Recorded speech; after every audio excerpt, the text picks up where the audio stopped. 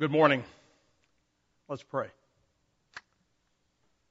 Almighty God, our Heavenly Father, we seek your mercies upon our country. We have in so many ways forgotten and forsaken our heritage and turned away from you. And while we do ask for your mercies upon our nation, we most of all pray that you would grant us the grace of repentance to turn around and to return to you. We're thankful for the faithful who have gone before us and given us so much to be grateful for, and we long to see more faithful men and women raised up to serve you in this place. We also ask for your guidance for those who govern us, the President and Vice President, the Congress, the courts, our governor and local officials, all those who seek to serve the common good by way of public office. Help them all to remember that the only just government is the one that honors you and serves its citizens rather than itself. And so we pray that the righteous will be exalted and the wicked will be brought low. May the idols of our land fall down before you. O Lord, grant your church peace and prosperity for the sake of the gospel. We long to see our children and our children's children established in a godly land where your name is honored, where we might live quiet and peaceable lives, and where the knowledge of you would cover the land as the waters cover the sea. May we be spared in the midst of this current pandemic, even as your law reigns in our hearts and in our churches, families, and nation. We pray that you would remember mercy in the midst of judgment. Now, Lord, we pray you would open our eyes that we might see and hear.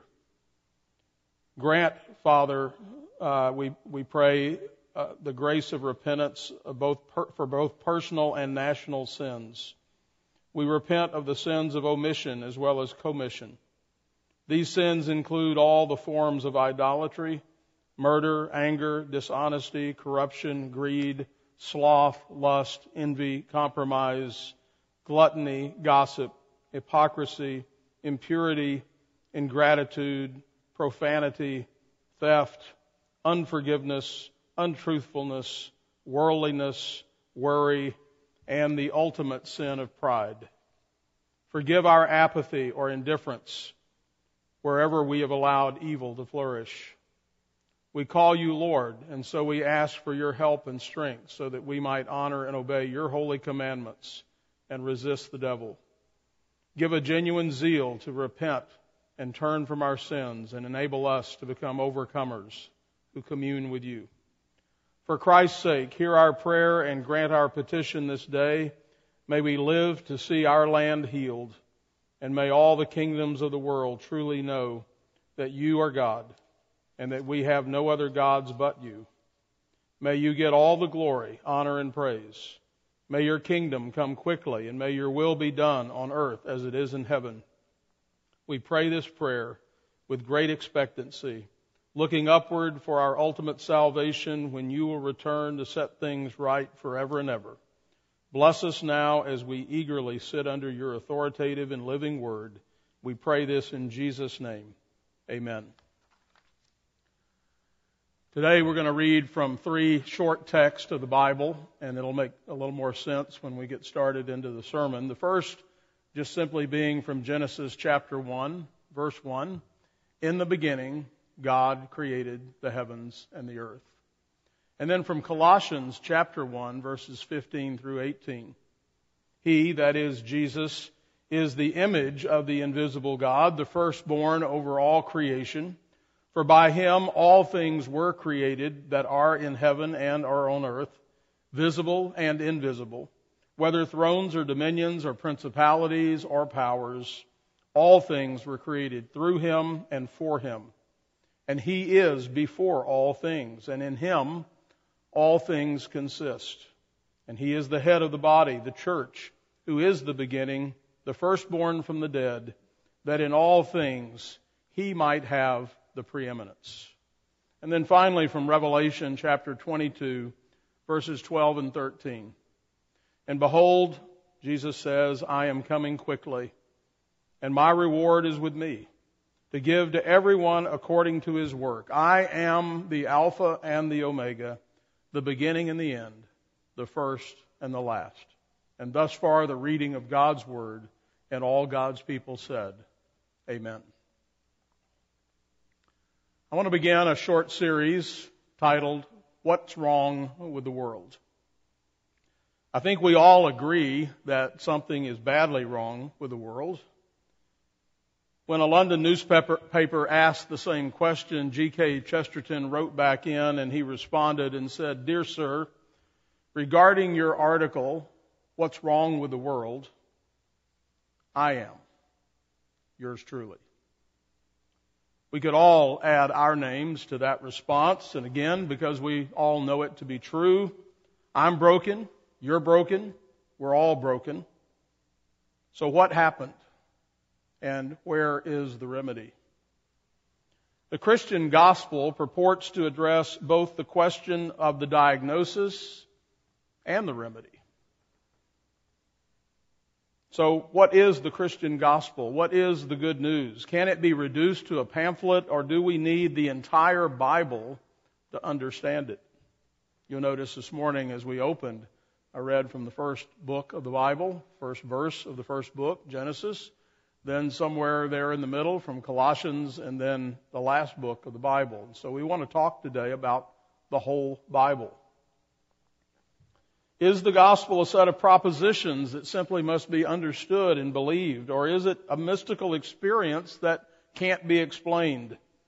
Is it personal or is it corporate? The gospel, though, must have a context. Good news compared to what? What is the bad news? How bad is it?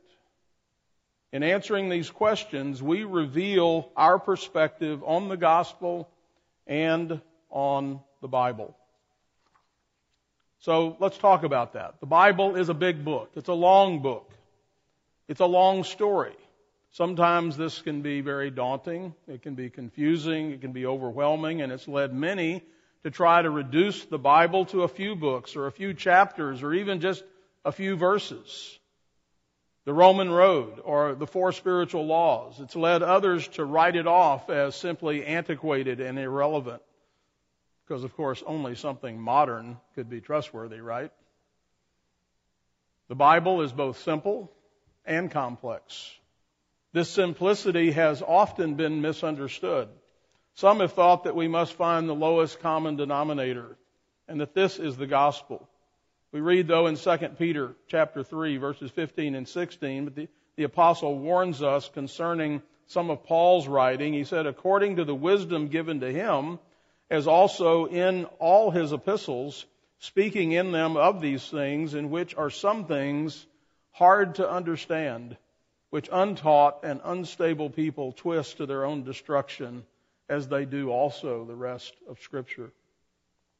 So when we speak of the simplicity of the Bible, we don't mean that it is without difficulty. We simply mean that it is simple in unity, while it is complex in its details. The details of history, places, people, events, and so forth. The details of doctrine, the theology of the Bible. Yet it is simple in its unity in that it enables us to make sense of all those complex details. In other words, it is only in the context of the big picture that each person, place, or event can be properly understood. In fact, even our own lives begin to make sense in the context of the big picture of the Bible. It is its unity that makes the doctrine or the teaching clear. While we can summarize the gospel in the Bible, we cannot exhaustively comprehend either its depth or its breadth. We must continually go back to the living Word of God and to mine it and dig deeper and deeper to find its true treasures. As the Apostle Paul admonished the Colossians in chapter 2, verses 2 and 3, attaining to all the riches of the fullness of the full assurance of understanding, to the knowledge of the mystery of God, both of the Father and of Christ, in whom are hidden all the treasures of wisdom and knowledge. The Bible is a collection of historical stories. We talked about that last week. And those stories culminate in the one grand master story about Jesus Christ. The Bible is a book full of stories about God, about man, about sin, and ultimately about redemption.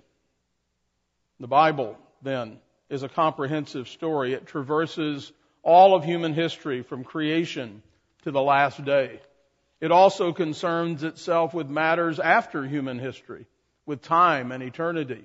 It embraces every aspect of life, individuals, families, cultures. It includes all things visible and invisible, heaven and earth, men and angels, material and spiritual. This one story includes both the natural and the supernatural, ordinary events and extraordinary events, the mundane and the miraculous. These are inspired historical reports of real people and real places and real events, and we also have revelations from the unseen realm of angels and devils. This one unified story is revealed over a long period of time by a variety of means, sometimes through dreams or visions or face-to-face by apostles and prophets and by the Son of God himself. It has been divinely and providentially preserved, passed on by faithful men, preached in the world and delivered to the saints. Again, at the center of the story is Jesus Christ. All things were not only created by Him, as our text says today, but created for Him. From Him, through Him, and into Him are all things. In Him, all things consist, are held together. He comprehends all of eternity. The Lamb who was slain before the foundation of the world. As we read in 1 Timothy 6, He who is the blessed and only potentate, the King of kings and Lord of lords, who alone has immortality, dwelling in unapproachable light, whom no man has seen nor can see, to whom be honor and everlasting power. As we read again this morning from Revelation, He is the Alpha, the Omega, the beginning, the end, the first, the last. He is the mediator of the covenant between God and man, the King of kings, Lord of lords, ruler of the kings of the earth.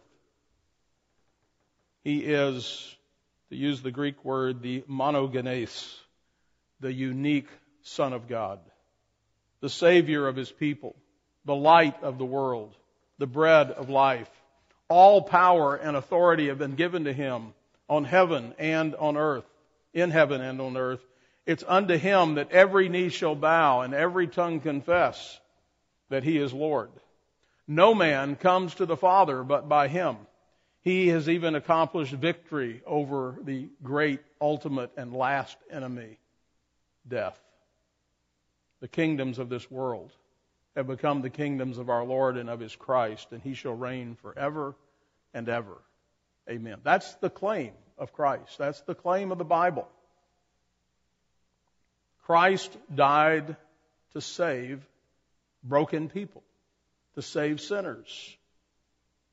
In Ephesians 2, after a description of our lostness, being dead in trespasses and sin, we see those wonderful words, but God, being rich in mercy, God moved to do something. In 1 Peter 1, we read that we've been born again, given new life to a living hope. And we're told in 2 Corinthians 5:17 that if any man be in Christ, he is a new creation. Old things have passed away. Behold, all things have become new. But this is also the offense of the gospel. It becomes a stumbling block, according to the Bible, a rock of offense. For the message of the cross is foolishness to those who are perishing, but to us who are being saved, it is the power of God. It is the universal kingship of Jesus Christ that is so threatening to the Caesars of this world. It is far more than the reign of Christ over an individual's heart or the individual believer that can't be tolerated. But the claims of the gospel, you see, extend far, far beyond that, as far as the curse is found, and that is the fact that troubles a rebel world. And so our story begins once upon a time. We have to recognize that without the book of Genesis, had God not revealed himself, we just wouldn't know. But God has spoken and given us a record so that we would know.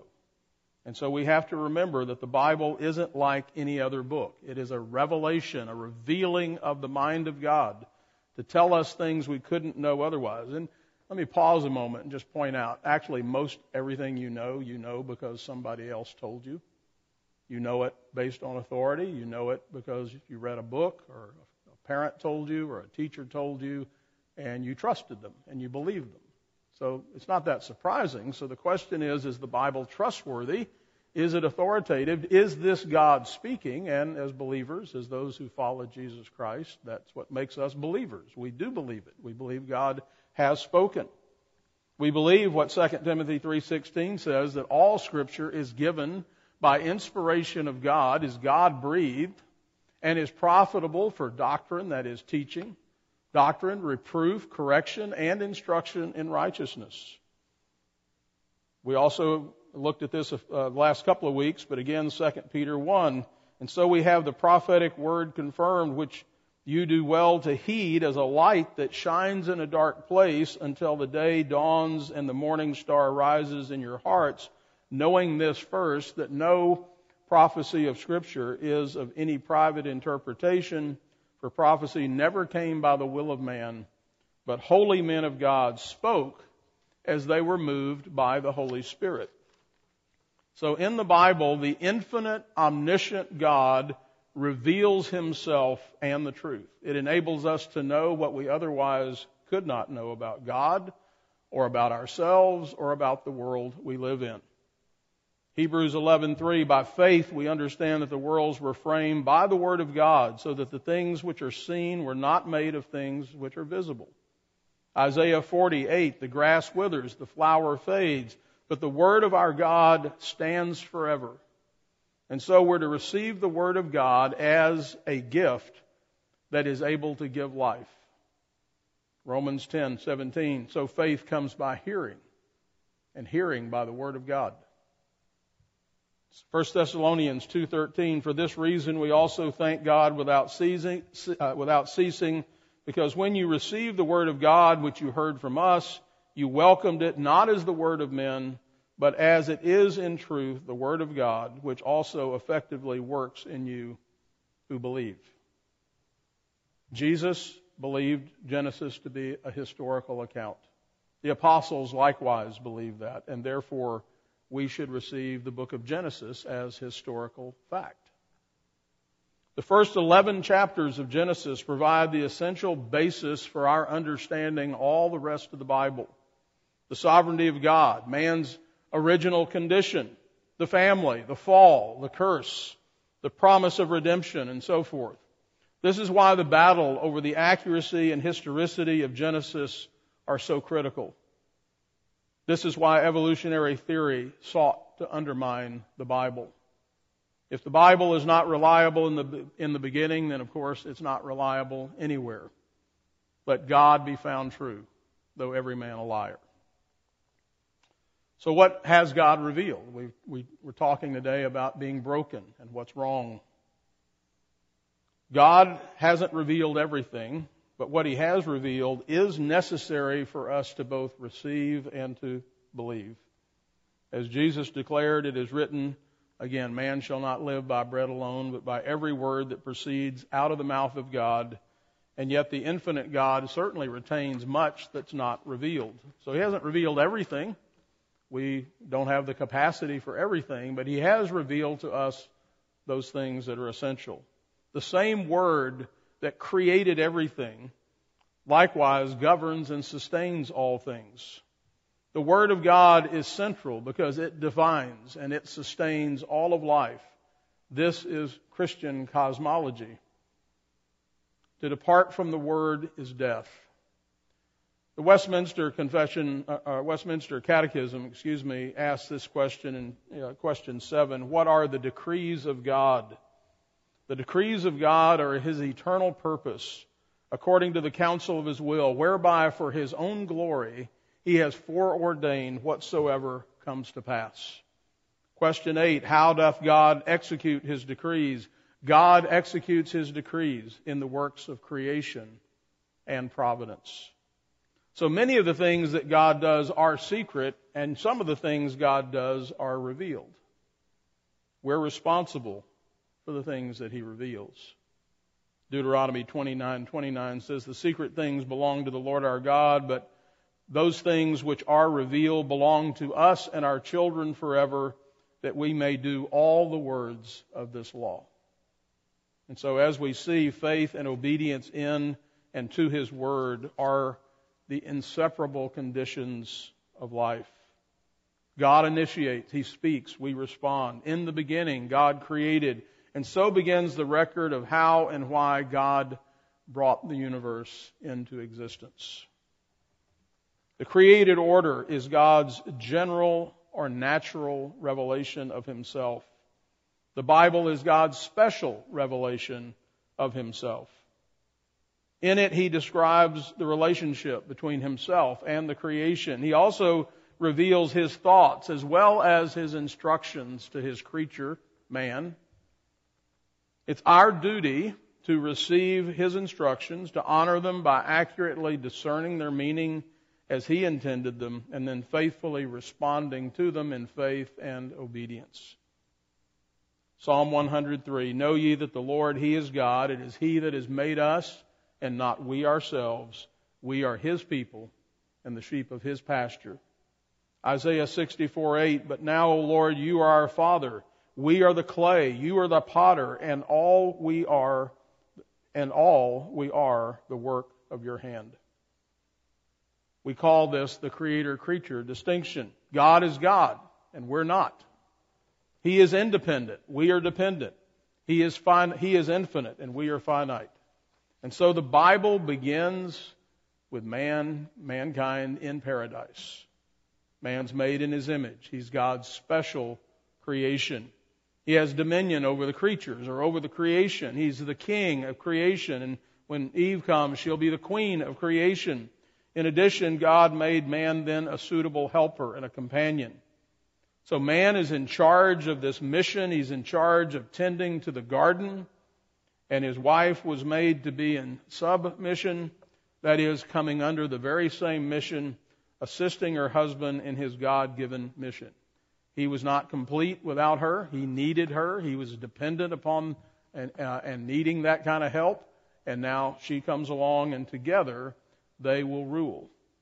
Wise King Solomon later wrote in Ecclesiastes 7:29, truly, this only have I found, that God made man upright, but they have sought out many devices.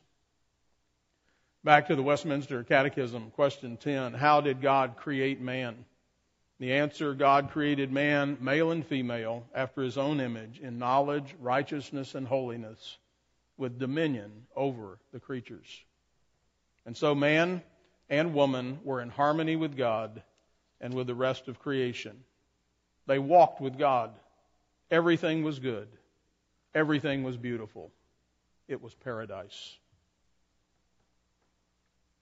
Since God is the creator and we're His creatures, it is His prerogative to define our relationship to Him as well as our relationship to others. He established all the terms of these relationships. He gets to tell us what to do. God doesn't negotiate with His creatures. Being the sovereign creator, He's under no obligation to enter into any relationship or fellowship with any creature, much less a creature that is sinful or rebellious. And so when God determines to fellowship with His creatures, He is condescending.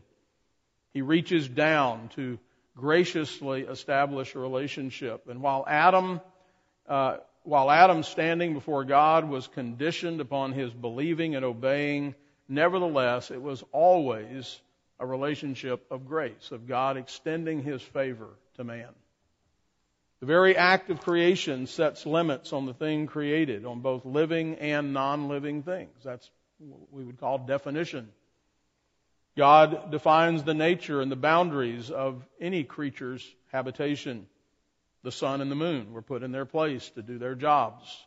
And we could go through all the various things that plants and the animals, but certainly man also was given certain limitations. All creatures owe their existence to God, and since they're created by the power of His Word out of nothing, God said, "Let there be light." There was light. Each thing, therefore, has its place, and God the Creator assigns to it. In the material world, the Bible tells us that the stars and the moon and the sun and the planets and the dry land and the water and the light and the dark are all assigned specific places and functions as defined by their Creator.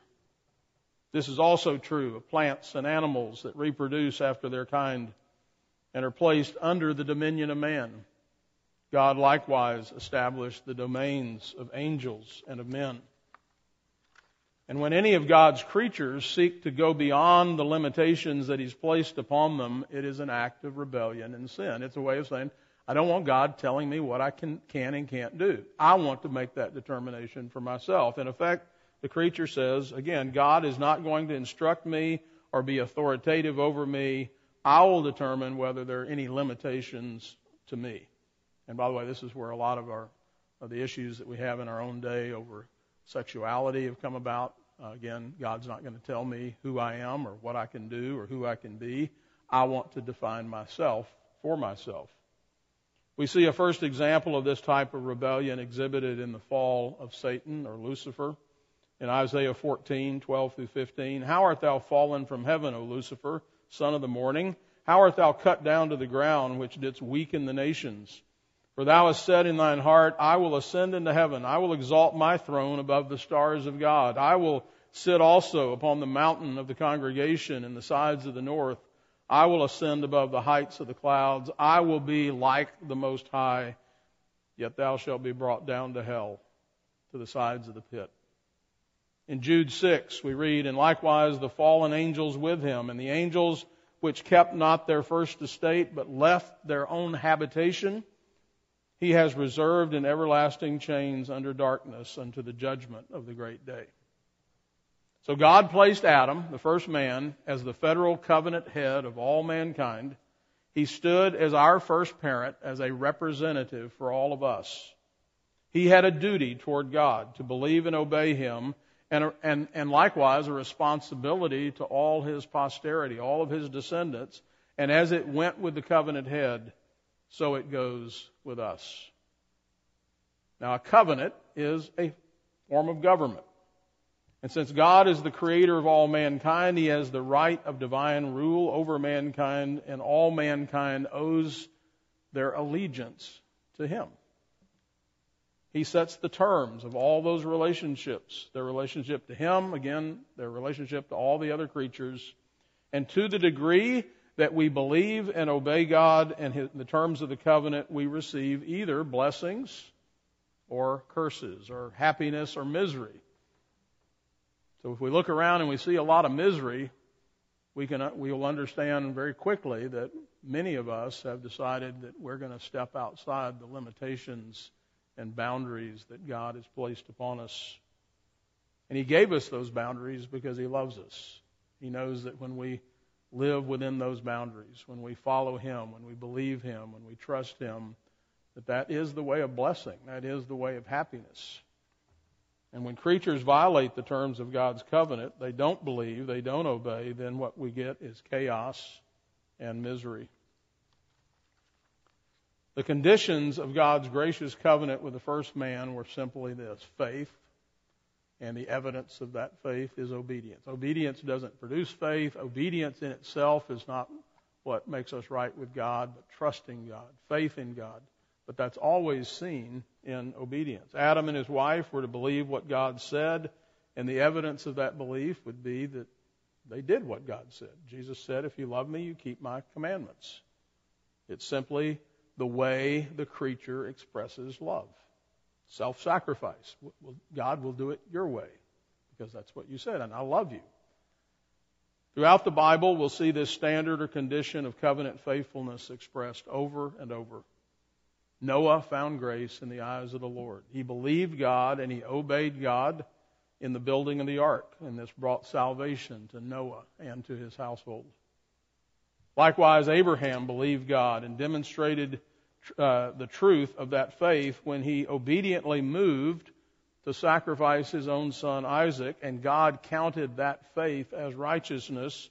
Thus God blessed Abraham and his household and ultimately all the nations. So in the beginning of our story of God, man, sin, and redemption, everything is beautiful. Then God saw that everything He made, and indeed He said it was very good. Everything was in its proper place. Man loved God, man loved God, and man loved man, and man loved the creation. We know this because man believed and obeyed God, and he followed his Creator's instructions. And so our story has a good beginning. Like most stories. Starts out good, and then something bad happens. What more could man ask for? Living in paradise, walking with God, living in peace. What could possibly cause him to risk it all? And so, next Lord's Day, we'll take up that question. We'll begin to see what went wrong. Why are we broken? Why is there so much wrong with this world? Let's pray. Father, we acknowledge that we are broken. Others are broken. Indeed, the whole world is broken. Therefore, we cry out to you for mercy and grace. We desperately need help because we can't fix ourselves. We're dead in our trespasses and sins, and we need to have resurrections. We are so thankful for the promise of your word, which tells us, but God, who is rich in mercy, because of his great love with which he loved us, even when we were dead in trespasses, made us alive together with Christ. By grace you have been saved, and raised us up together, and made us sit together in the heavenly places in Christ Jesus, that in the ages to come he might show the exceeding riches of his grace and his kindness toward us in Christ Jesus. And it is in his name that we pray. Amen.